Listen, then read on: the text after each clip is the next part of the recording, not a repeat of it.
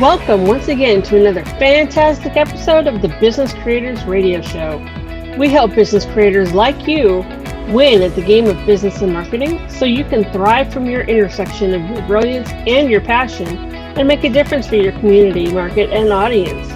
Please take a moment and visit our website, www.businesscreatorsradioshow.com. You'll find hundreds of episodes covering a breadth and depth of topics relevant to you as a business creator, and links to subscribe via your favorite network so you get fresh episodes delivered straight to you. And now, here's today's episode. Let's get started.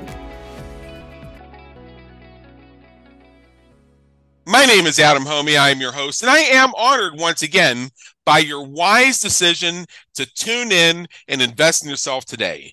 The Business Creators Radio Show takes you to those places where you have those mastermind meetings and aha moments that can change your trajectory, or at least bring you a little bit closer to serving from your intersection of your brilliance and your passion. I come to you today from my purple couch in my sumptuous Las Vegas apartment, and known to some in some places as the hottest city in America. I'm here with my feline production assistants, and we are going to be having a very intriguing conversation about leadership success, and the idea that wisdom comes from evaluated experience, not time served. Mm-hmm. Now, to share with us on this very interesting topic, and I'm actually going to be letting him do a fair amount of the talking here because I'm in kind of the student position today. Our guest name is Antonio Garrido. I cannot troll my tongue. He advised me to just say Garrido, but Garrido. Unfortunately, the level of Spanish education in the United States as a second language does not cover much. It's really a shame, and I tried 5 semesters of it. But anyway, Antonio is the author of My Daily Leadership, a powerful roadmap for leadership success, and founder and president of My Daily Leadership, a leadership development organization with a mission to inspire 1 million of the world's best leaders to reach their full potential. He has over 25 years in senior leadership positions with world-class businesses, and Antonio is an expert in leadership transformation, meaning shaping high-performance leaders out of highly stressed and overworked leaders. Antonio blends his own vast commercial experience with proven techniques to embed a unique brand of leadership development. He is a serial entrepreneur, successful business coach, charismatic speaker, and leader from small private businesses right up to Fortune 60 size. Woo, Antonio, come on in. The weather's fine. Goodness, that sounded right. I quite want to listen to myself today. I know. I am so impressed by this. I'm not sure I'm worthy to be here, and this is my show. So now that I've read off the official bio, let's pull back the curtain a little bit before we get into this topic. And tell us a bit about your journey in your own words, and maybe something that's helped bring you to where you are, serving from your intersection of your brilliance and your passion today. Oh, gosh. Well, where to start? I'll try and keep it brief because it's probably only interesting to me and my mother. But I first came out of university a million years ago, because I'm fairly ancient, as an architect. So I was an architect ever such a long time ago. Out of the UK, you could probably tell by the accent that doesn't sound like I'm from Los Angeles, does it, Adam? So I started as an architect, and then by luck rather than judgment, I found myself heading up a department, and then heading up a division, and then heading up a company, and then going back to university to get further training in strategic business management, and then just was so fortunate to work for some absolutely inspiring leaders, learning all the way along the way, and trying to figure out what great leadership was all about, what success looked like, and what are the behaviors, attitudes, the beliefs that's going to help some leaders do really well and some not do so terribly well. I then was going to kind of semi-retire about 10 or 12 years ago. But I wrote my first book, which did rather well, which then inspired me to write my second. This is my third book, although I have a contract for a further 2. And I set up, 10, 12 years ago, a leadership development organization. We grew that gangbusters. And so now I try and help leaders of all ilks, all sizes, all shapes, all markets, all geographies, and all of that kind of stuff. Help them maximize their own potential, their people's potential, and therefore, by default, Adam, their company's potential. So we're on a journey to help leaders maximize themselves, their people, and their organization, and try and have some fun along the way. I'm fortunate enough to have some tremendous clients, and God love them all. So was that short enough, or do you need more? Oh, that's beautiful. So okay, good. This conversation is going to take several different angles. You gave me a lot of different things to cover in the green room. So for our listeners, this is going to be a potpourri of information where you may find tidbits that you can apply based on your terms in alignment with your own truth. But the first thing that I want to do here is there are a few terms that we need to identify. So, Antonio, I'm going to ask you about a few of the things you've shared with me and ask you to identify what they mean, starting with the title. Wisdom comes from evaluated experience, not time served. Where are we going with that? Okay, so this started. So one of the most inspirational leaders I have ever worked for was sort of years ahead of his time. It was a very, very large organization. I reported to him. He was the chief exec. Probably 18,000 employees and billions in revenue. Anyway, one day, very early on in my exec role, my leadership role, he asked me to go and see him in his office. He didn't send me an email because those things weren't around at the time. I got to my office in the morning, there was a handwritten note, please come and see me. I was like, oh, crikey, I'm going to get fired. I've only been in the role. And he asked me this question, and it leads to other questions. So give me a few minutes on this one, Adam. But he asked me, he said, he asked me whether or not I journaled. He said, "Hey, Antonio, do you journal?" And I didn't, right? And I never had. So I said, no, Andy, no, I don't.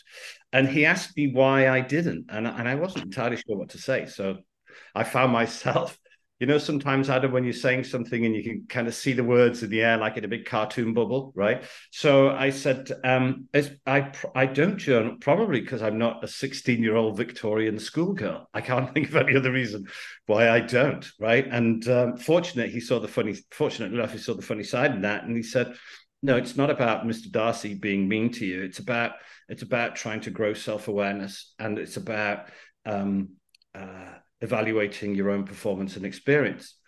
So I said, oh, okay. I could see that he was obviously very serious about it all. I said, no, I don't. And he said, okay, well, go and find 8 of the most successful people that you can from any walk of life, right? It doesn't just have to be in business or in leadership, but whatever you call successful, go and find 8 of them and ask them, whoever they might be, whether or not they journal. And if you think about it, Adam, whoever, any kind of athlete, sports person, entertainer, business, guru, at a senior level, I'm going to say 99 out of 100 of them journal. So I started to look into this principle of journaling. I got to 6 of my list of 8, and each of them did. So I went back to the group chair and I said, okay, I get it. Okay, good. Yeah. Journaling. So no, I don't, but yes, I should. But how do I do that? So that began my journey of this principle of evaluated experience, right? I have interviewed, gosh, I don't know, let's say a couple of hundred executives in my time.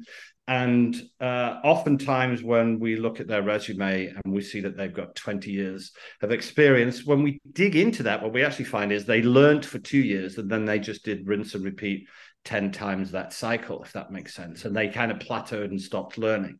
So the principle of evaluated experience is absolutely critical for leaders, because here's what never happens, Adam, right? So nobody will ever come to me or any other kind of senior exec CEO of an organization and knock on somebody's door and go, "Hey, Frank, have you got 10 minutes?"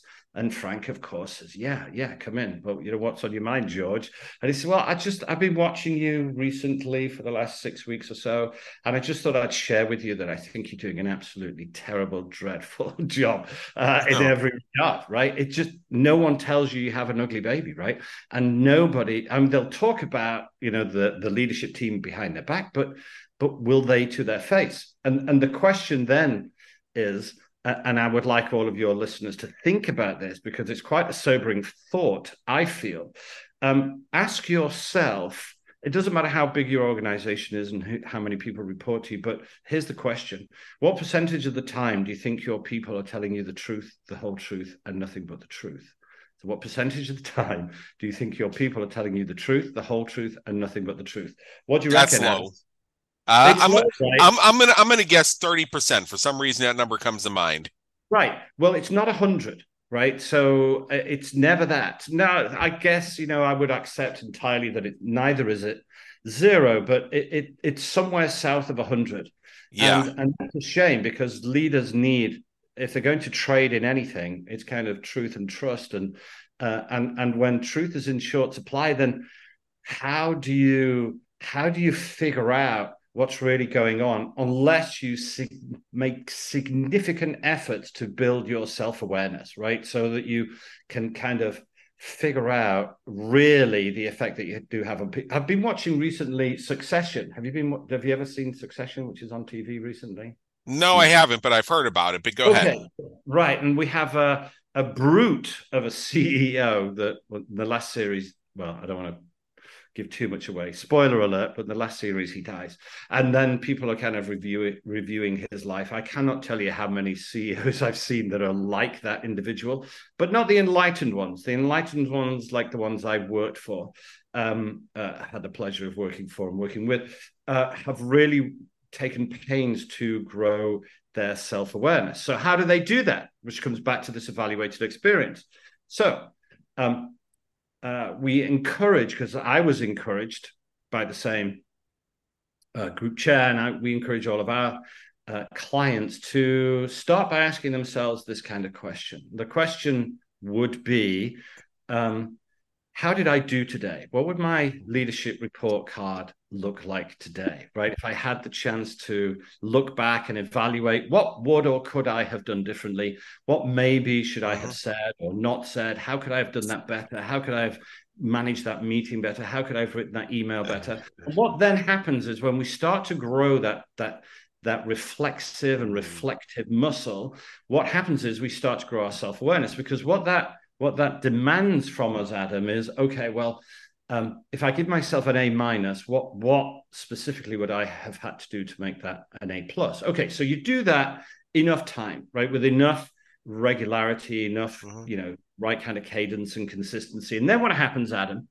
is instead of waiting until the end of the day when you're going to have to self-evaluate, right? When you're going to have to give yourself, a grade, you find yourself pretty quickly in the moment. You kind of like have an out-of-body experience where you say, okay, that's a really great question that somebody's asked me.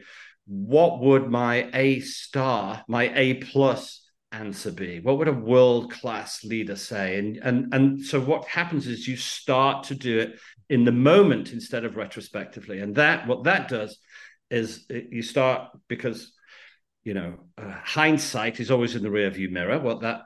If you do that with enough frequency, it then brings you into the moment. You say, okay, how do I if I'm going to grade myself later, what would be the right answer now to give myself an A*? What that then happens before too long, Adam, is it starts to improve your insight and foresight so that you can start to plan ahead and notice the icebergs on the way, notice where there are, silos developing, where there is friction internally, where you're not serving customers well, and all of that kind of stuff. So that helps you kind of look forward. So back to this, wisdom comes from evaluated experience, not just from time served. So you're not a good CEO or a good leader just because you've been doing it for 20 years and Fortune 60 organizations.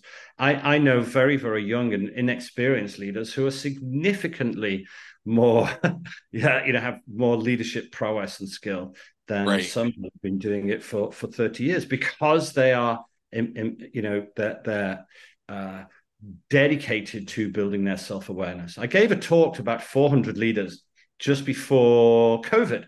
I caught COVID at the Super Bowl final at the end of February, just before COVID came out, right before it was a thing. I was an early adopter, right? So I caught COVID very, very early. But just before that, I did a talk to about 400 leaders. And I asked about 400 leaders in the room from all sizes of organizations and geographies and all of that kind of stuff. I said, okay, chaps, by a show of hands, who here has no leadership blind spots? Excuse me. Now, fortunately enough, they were aware enough to recognize that they all must have them. So there were no hands that were raised. So that was a good starting point. And then I said, okay, great. Yeah. Now, if everybody would then just take a moment and write down what their own particular leadership blind spots are, that would be terrific. Now, things became a little bit sticky then because we all know that we must have blind spots, but we don't know what they are because if we knew what they were, they wouldn't be blind spots, right? QED. So we're not trading in the truth. We don't know where our weaknesses are. We don't know where our blind spots are. And yet we're expected to make, rock star decisions day in, day out, consistently. And it's just impossible to do. Did you ever read the autobiography of Bill Clinton? I think it's called My Life. Yes, I have. Yeah. So, whether or not you particularly agree with or agreed with Bill Clinton's politics, you can't argue that he was a decent orator, right? And he was pretty good at connecting people. And he said that whilst ever he was president, excuse me, and arguably, one of the most important leaders in the world, asked to make decisions about some of the most difficult topics in the world, like Israel, Palestine, the economy, defense, all of those kind of things. The reality is he's not God. So the best he can hope for is to make 7 out of 10 decisions that are great, right? Where, excuse me, hoping that the 3 poor ones will be outweighed by the 7 good ones. So if a leader isn't making decisions, then what are they there for? So we work with our clients to help maximize their potential, to build their self-awareness, to maximize the potential of their people, identify and close their blind spots, and help them make better decisions. And journaling helps them do all of those things. Did that make sense? Oh yeah, makes dollars and cents. It's interesting that I am very much into studying history, for example, and my way.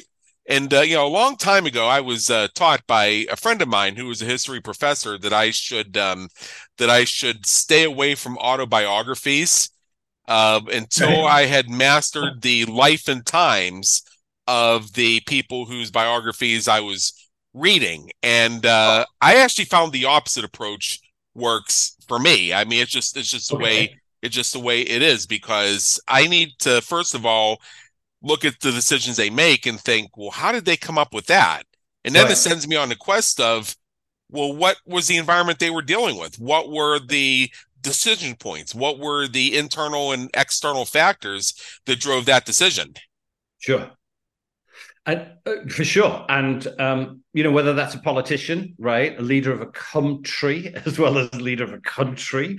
Yep. And what they're all trying to do is this principle of future-proofing, their organization or their country or the economy or right. Right.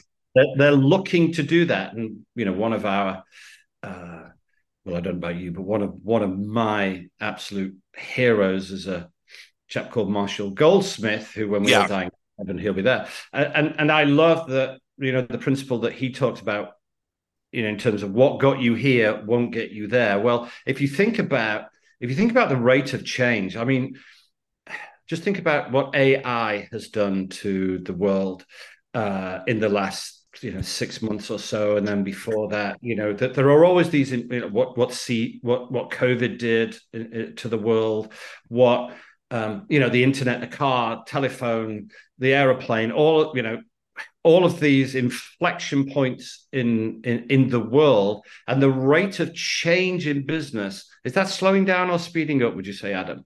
It's speeding up dramatically. And what I've also come to see, and just particularly the past 10 years, is how quickly things can change. I remember about 2018, 2019, seeing some entrepreneurs saying there's a recession coming. And I'm thinking, do you actually pay attention to what's going on?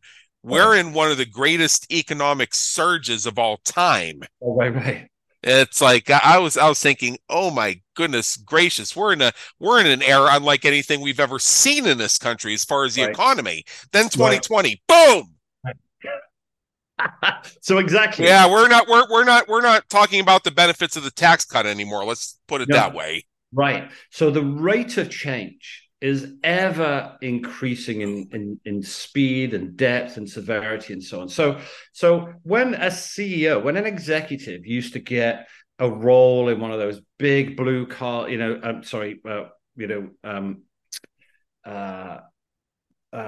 what am I looking?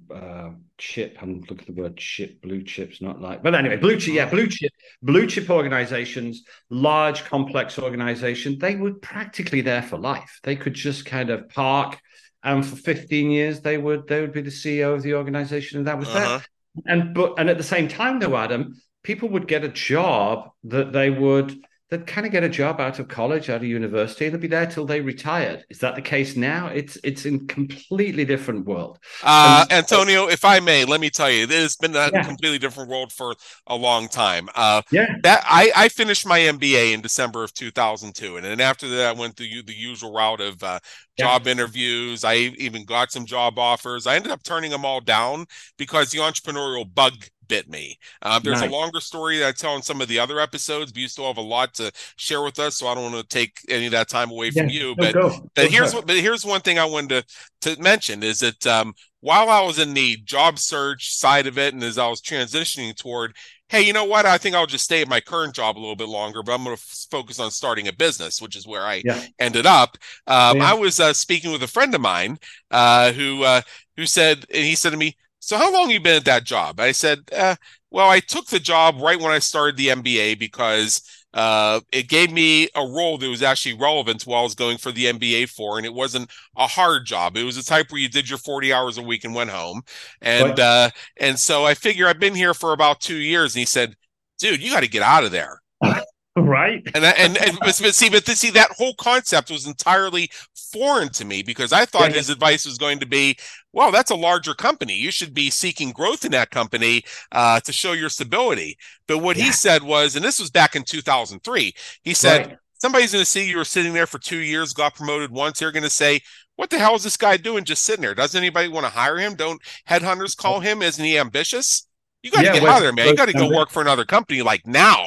Yeah. Ambition and drive. Here's the other thing. So it doesn't have to be, so we're talking about the pace of change of the world, but also where we're talking about large blue chip organizations and, the exec team come in and they park themselves in the boardroom and then they're there for 20 years. But let's not talk about, those Fortune 100 companies. Let's talk about the entrepreneur, the guy in the street, right? So the guy that starts his own business, right? Those entrepreneurs who we love, I mean, they really are favorite. They are our favorite clients of all of our clients. Why? Because we can help them move the needle so much more quickly, right? It's very difficult to turn around a huge tanker of an organization with 50,000 people. But, a chap that started a company, maybe inherited from a father or a grandfather, right? That's the backbone of, I don't want to just say America, but the backbone of the world, those small, medium-sized enterprises, they're absolutely terrific. But the other challenge that we have is those leaders, they've been in the business perhaps too long, right? This is the opposite side of the problem where they've grown up in that business and that's the only business they've ever known. Right. And their dad started it. Maybe their dad or the grandfather was the founder. And that's the only business they've known. It's the only real success that they've had. And now they're trying to run a company with maybe 50 or 100 people. And it's so interesting how many times we talk to them and we say, how do you think you're doing? how do you think you're doing? And they say, oh, yeah, I know, I think we're doing okay. I said, okay, well, give yourself a score. And they'll say, well, yeah, probably A, like A minus. I said, okay, terrific. How many people have you got working for you? And let's say they say 30. I said, okay, standard distribution bell chart. You've got 20% A players. You've got 60% B players. You've got 20% C players. Let's talk about your C players. Tell me about one of them. And they go, George. Okay, how long has George been with you? 3 years. Give me another one. Mary. How long has Mary been with you? 2 years. Okay, give me another one. Bill. How long's Bill been with you? 9 months. And then I would always say, okay, well, did you hire them like that, or have you guys made them like that? Right. And so they go, oh, that's not. I'm not sure. I said, well, cool. Well, if you've got C players working for you that you're not doing anything about particularly, and you've got a whole bunch of B players, how are you an A player? Right? Because your success you can only be an A player if all of your people are A players, right? You are the average of everybody that you have. So, we want good work-life balance and we want all of that good stuff, but we also want, for them to understand what success is, because success isn't dying with the most toys. Success is helping your people reach their full potential, helping yourself reach your potential. And then, Adam, your business will reach its full potential. So leadership success is about reaching your goals, your team goals, doing it in the right way with the right style. Do you know what I mean by style? I mean, I don't mean Dolce & Gabbana suits. What I mean is that, you do it in the right way. So we help people do all of that kind of stuff. And it's just so invigorating when we can save a company, save jobs, save families, save, it's tremendous. I love it. Yeah, let me get an insight from you. Now, you mentioned, and I agree with this, that since you are essentially the average of the people who surround you, you can't call yourself an A player CEO if the majority of your people are B players or even C players. Now, I've had a theory on this for a week. Or not for a week, but for a while. Is that there are some people in your organization who may not be A players simply because they don't belong there. It doesn't mean they themselves are not an A player. They're just not destined to be in your organization. So does it make sense to cut them loose and let them find where they're going to be their best? Yeah. And it's not fair to have your people kind of coming into work every day, struggling. Do you ski, Adam? Do you ever ski? No, I don't. Okay. Well, I ski more enthusiasm than style or skill, right? But when you see me skiing down kind of one of those double diamond black runs type of thing, and if you were at the bottom watching me ski down, you would say, well, that's more crisis management than skiing, right? It's just like going from one turn to the next, avoiding one tree to the next. And so many people come to work every day and it feels like crisis management. And that's not fair, right? So you have to equip your people to be able to do that. And if they can't, if you've got a C player, we say, look, you as a leadership team, you have to act. And act means we either accept, so the A stands for accept that we've got some C players. And I would have an interesting debate with them about why they might want to accept that we have a C player. So that's often a fairly difficult conversation we have with some of our leaders. But so we either accept or we change. We either change the role that they do. So maybe, they could go into sales, for example, or drive a forklift truck or do something else, right? So we either accept who they are and what they are and their capabilities and all of that kind of stuff, which we can't really, but we have sort of like an aha moment where it's like, okay, we've got to make a decision. So if we can't accept, we either change what they do or we change their beliefs, right? Or their values. So there's a lot of coaching, required to accept, change, or unfortunately terminate, accept, change, or terminate. And oftentimes, when somebody leaves an organization where they're unhappy, they're unproductive, they're not doing a terribly good job, when they get to the right environment, when they get to the right culture, they thrive. So one of the things that we talk to leaders about is, hey, really be really clear about what your core values are, and you hire and fire to core values. You must have seen, Adam, and I've seen, countless times, you go to somebody's wedding, right? And you see the bride and the groom up at the front of the church or whatever, and you wonder, you think, cracky, are they really, you kind of whisper to your other half, I give it a year, that kind of thing. Yeah. And you look at somebody like my mum and dad, for example, who were married, 50 or 60 years. And they're constantly bickering and rowing, or they were rather before my mother died. But here's the point. They both shared the same core values. So you can kind of get through stuff. And then other couples, they get married and they're divorced within 2 years. Why? Because their core values weren't aligned. And so one of the first things we talk about, it's like day one when we're working with our leaders, identify, be really, really clear about what you and your organization and your brand and your style and all of that. Be really clear about what your core values are. If anybody's interested in that, there's a free tool on our website. You can dig that out. It's so key. Get your core values right. And then those C players who aren't doing terribly well with you, they'll possibly be A players somewhere else, right? Yeah. Because there's better core value alignment. So it's really important. You're absolutely right. Sometimes those C players would be much happier elsewhere. In fact, oftentimes. Yeah, absolutely right. Yeah, I know how it feels firsthand. Now, in your book, this is something I really want to make sure we have time for, because we're over halfway through already, believe it or not.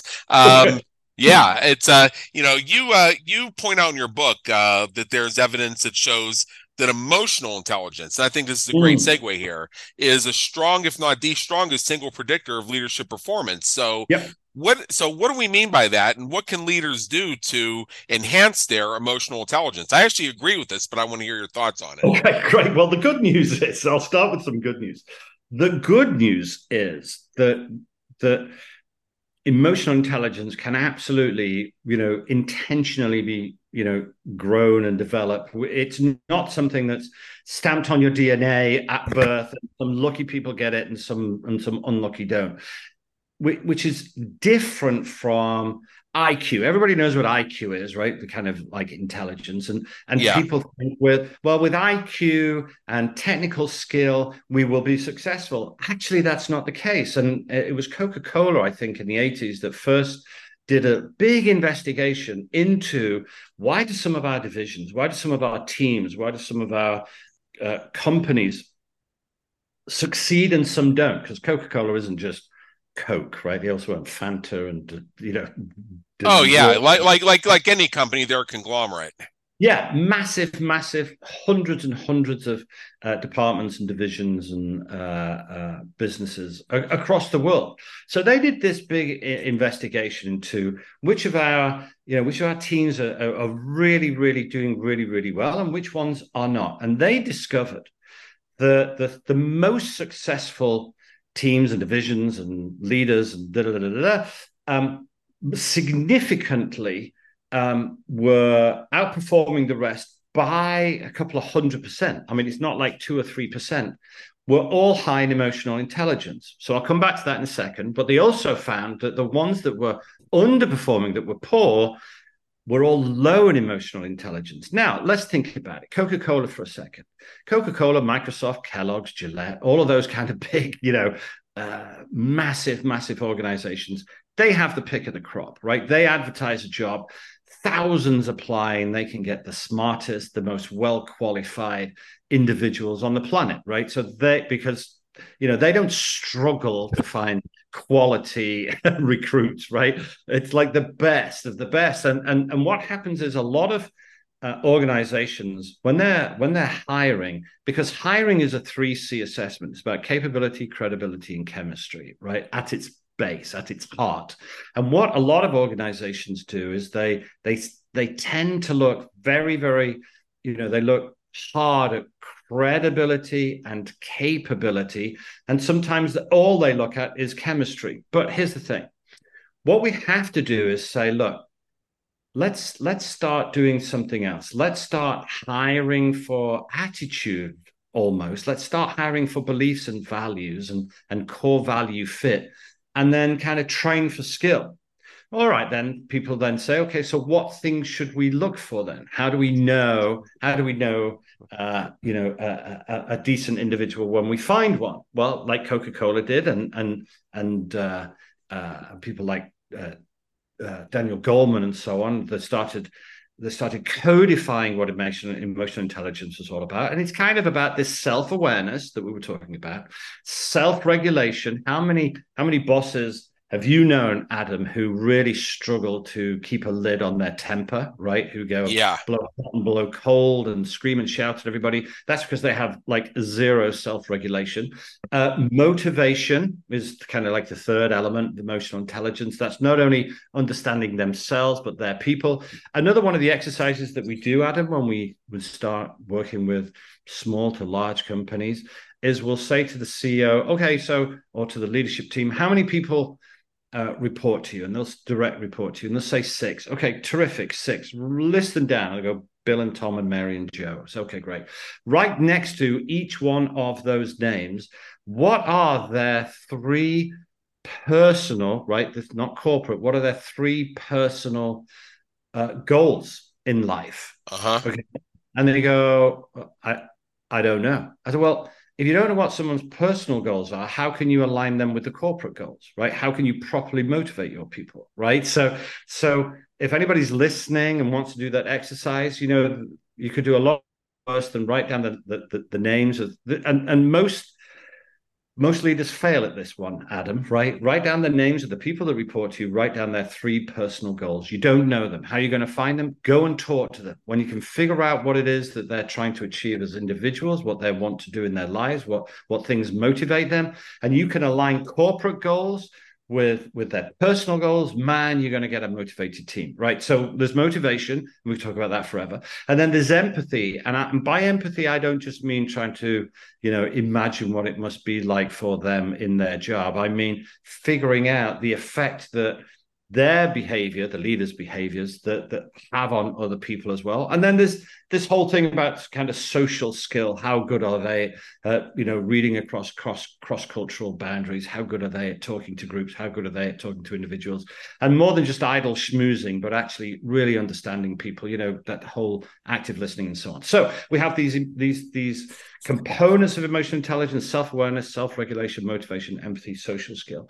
And they found that the leaders high in those things are, like, to a person, significantly outperforming those that have just got good technical skill and experience. So here's the thing about emotional intelligence: it's entirely fluid and flexible. So when we ask people to do this this self-reflection, this journaling and so on, we are building in our program all of those 5 components. And if I can ask people to start recruiting, and there are assessments, we have an assessment that identifies that, but if they can start recruiting for core values and emotional intelligence, they will significantly outweigh those that have just been doing it for 20 years and have got a degree from Princeton.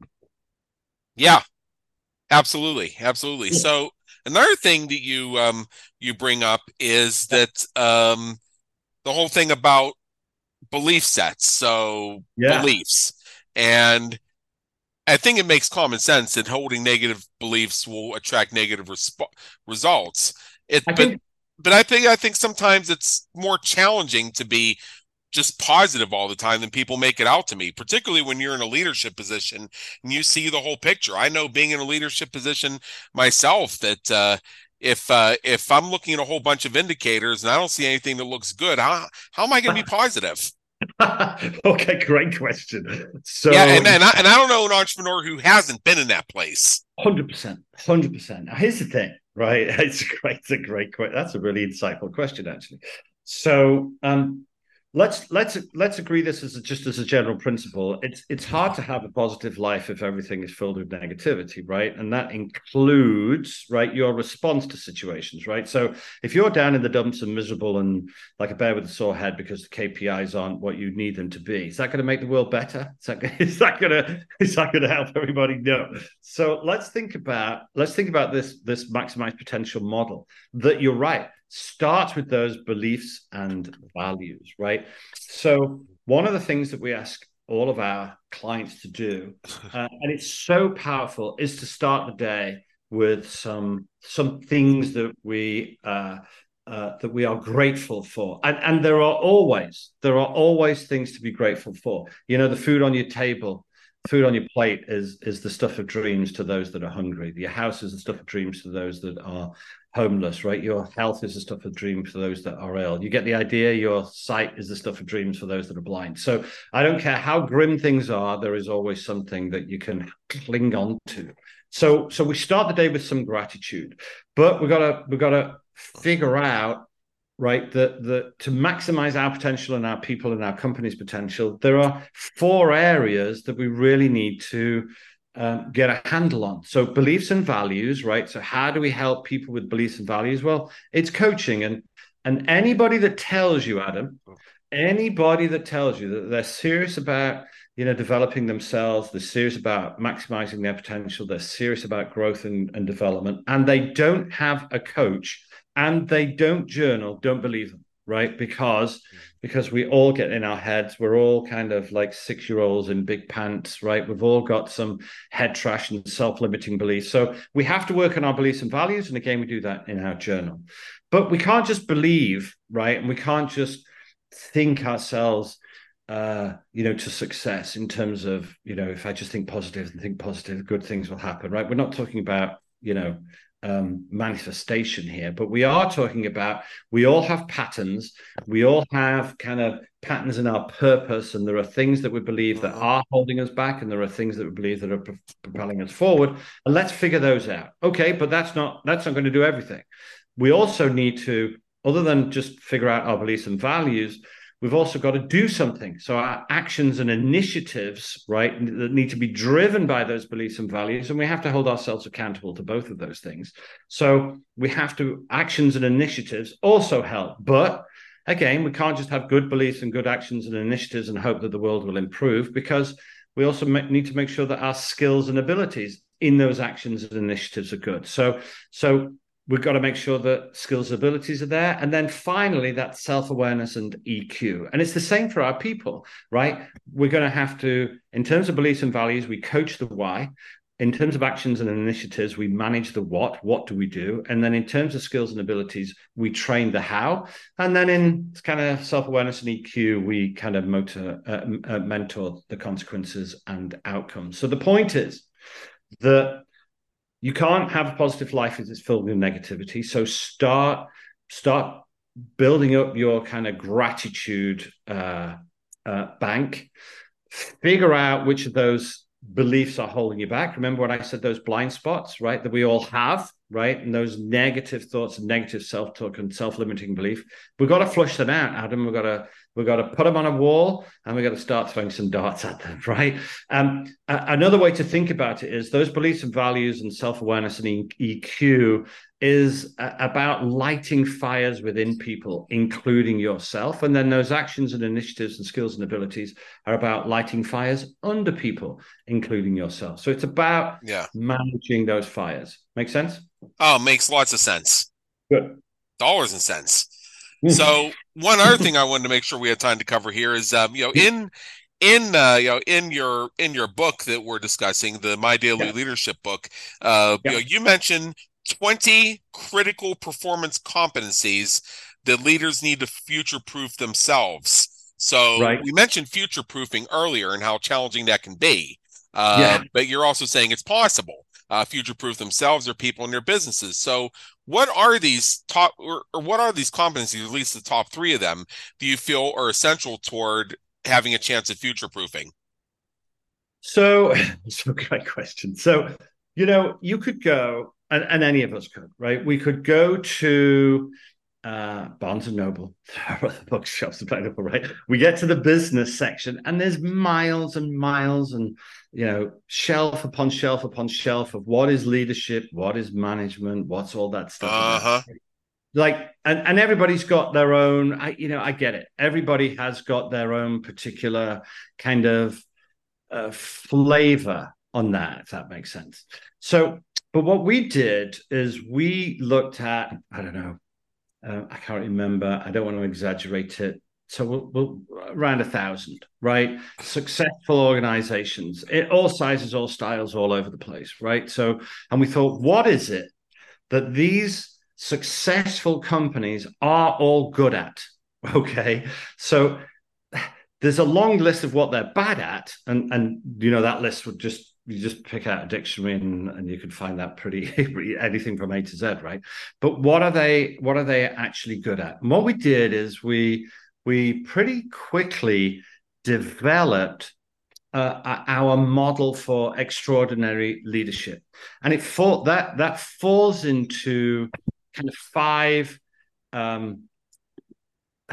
areas. I guess you could call it. I don't want to go too much into competencies and skill sets and all of that kind of stuff, but kind of 5 areas of leadership excellence.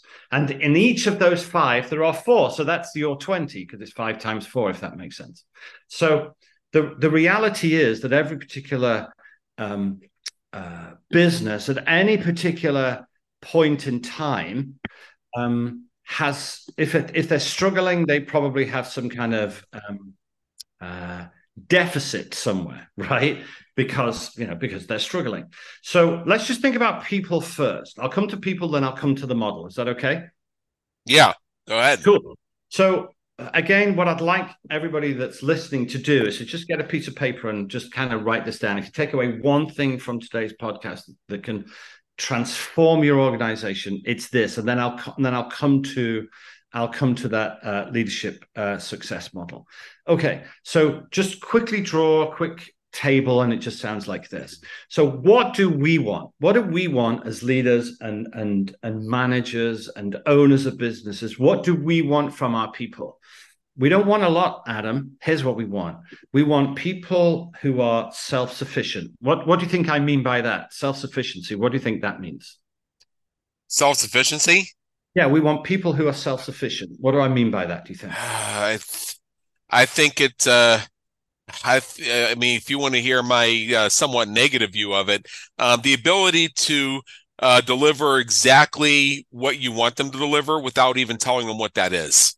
Right, exactly. So we want people who are self-sufficient, kind of just get on with stuff, right? That get on with stuff, and we don't have to constantly micromanage them and constantly check. We want people who are self-sufficient. That's the first thing that we want. So what do we want? We want self-sufficiency with high skill, so that when those people are doing the thing that they're doing good stuff. So, as leaders, more than anything, we are, if you like, quality assurance people. That's really that's really all that we do, right? So we want people who are self-sufficient with a high degree of skill and a high degree of motivation, so that they do a lot of good stuff, so that they do a lot of stuff independently with its good quality stuff, and they do a lot of it. And we want people with a little bit of tenure who are going to stay around for a little, as we just talked about earlier. We don't want people every 5 minutes that are moving around. All right. So we want self-sufficiency with skill, motivation, and tenure. But what do they want? What do the people that work in the organization, what do they want? Let's think about that for a second. Well, the first thing they want is autonomy. They want to feel that they're not being micromanaged and they're going to be just allowed to get on with the job. Well, autonomy is kind of the flip side of self-sufficiency. They're kind of the same thing if you think about it. Okay, so they want autonomy. They want a feeling of mastery, that they can get the job done, right? So that is also the same as skill. We want people that are skillful, and they want to feel a sense of mastery, that they can spin all the plates. We want people with motivation, and they want a sense of purpose, and it's our responsibility to give them that. So motivation and purpose, we're also on the same page. And then we want people that will stay around for a while, and they want progression. So we want tenure and they want progression. So if you think about it, Adam, we all want the same thing. That we want self-sufficiency, they want autonomy. We want skill, they want mastery. We want motivation, they want purpose. We want tenure, they want progression. So we're all wanting the same thing. Well, if that's the case, then it can't be beyond the wit of man for us to do that. Okay, come back to the research that we did that says, okay, well, the best organizations, how do they do that? Well, what they do is they kind of build the business around these 5 core principles of exceptional leadership. That's people development, right? So we've got to be really, really good at developing our people.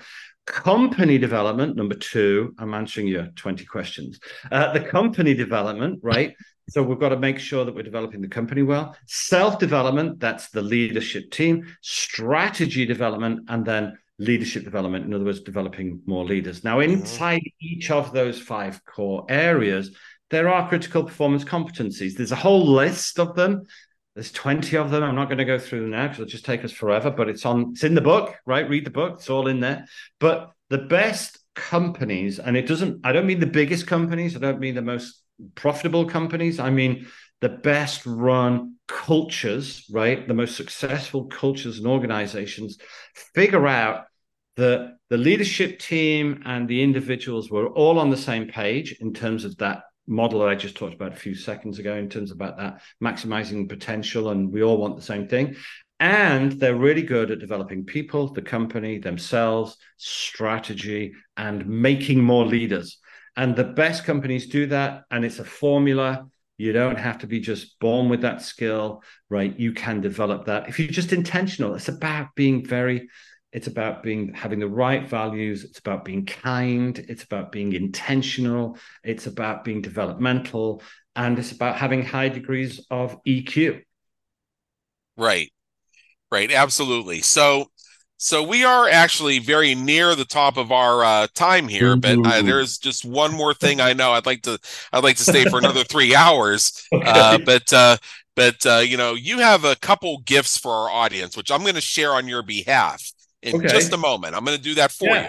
But before we do that, I want to ask, just in general, of all the things we've covered today, and there's so much more that you have to offer, and I'm going to show our listeners how to get some of that, is if you're in a leadership position today and you're looking around you and whatever you see around you, what is the first thing that you would urge leaders to do right now as soon as this episode finishes streaming? Great question. So do you remember that chap I told you a million years ago who said, do you journal and, what's all that about and stuff? Yeah. Let me tell you that this is like the second or third conversation I had with him. And please, your listeners, do this. It'll make a significant difference to your leadership profile and success. Here's the question he asked me. He said, have you ever worked for a dreadful leader? And I said, oh, yeah, I have. Yeah, I have. Right. And he got a piece of paper out and he put his pen on top of the paper and he slid it across the desk. And he said, will you just write down what the characteristics of a dreadful leader are? And I thought, this is so odd. So I wrote, maybe someone that micromanages, maybe someone that blows hot and cold, has favorites, is inconsistent. You can imagine, right? The bully. We all know what a dreadful leader looks like. And I wrote 5 or 6 things and I slid it back. And he said, yeah, write some more. So then I wrote some more things, and now I'm maybe at 7 or 8 things. I slid it back. He slid it back to me again. He said, just a few more. Eventually, I got to about 15, if you like, characteristics of a dreadful, dreadful, dreadful leader, right? And everyone will have their own personal list of dreadfulness, right? And then I wrote this list, and he went, yeah, that's exactly right. I said, that is exactly what a terrible, terrible leader is. I said, okay, good. He said, now will you do me a favor? I said, yeah, what is it? He said, can you promise me that whilst ever you're running this organization, you promise to never do any of the things on that list? Right. And so I was then, I was obliged to hold myself to the standard that I had just devised for myself. Right. If everybody here could write down what they believe a dreadful leader looks like, and then have it somehow, laminate it, put it on your screensaver, stick it on your bathroom mirror when you're brushing your teeth, carry it with you at all times. We know what terrible looks like. Define it very, very clearly, and then never do that. And just that will significantly start to change the leader that you are by as quickly as the next 72 hours. Yeah. Absolutely. So here's what we have to share from Antonio. First of all, visit his website, www.mydailyleadership.com. Cool. Now, there are 2 links that you're going to see when you go to the notes on this show on our website.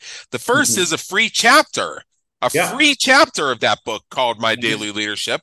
And the link is, I'll say it out loud, www.mydailyleadership.com/book-chapter. So book-chapter. And then the second one is a leadership health check.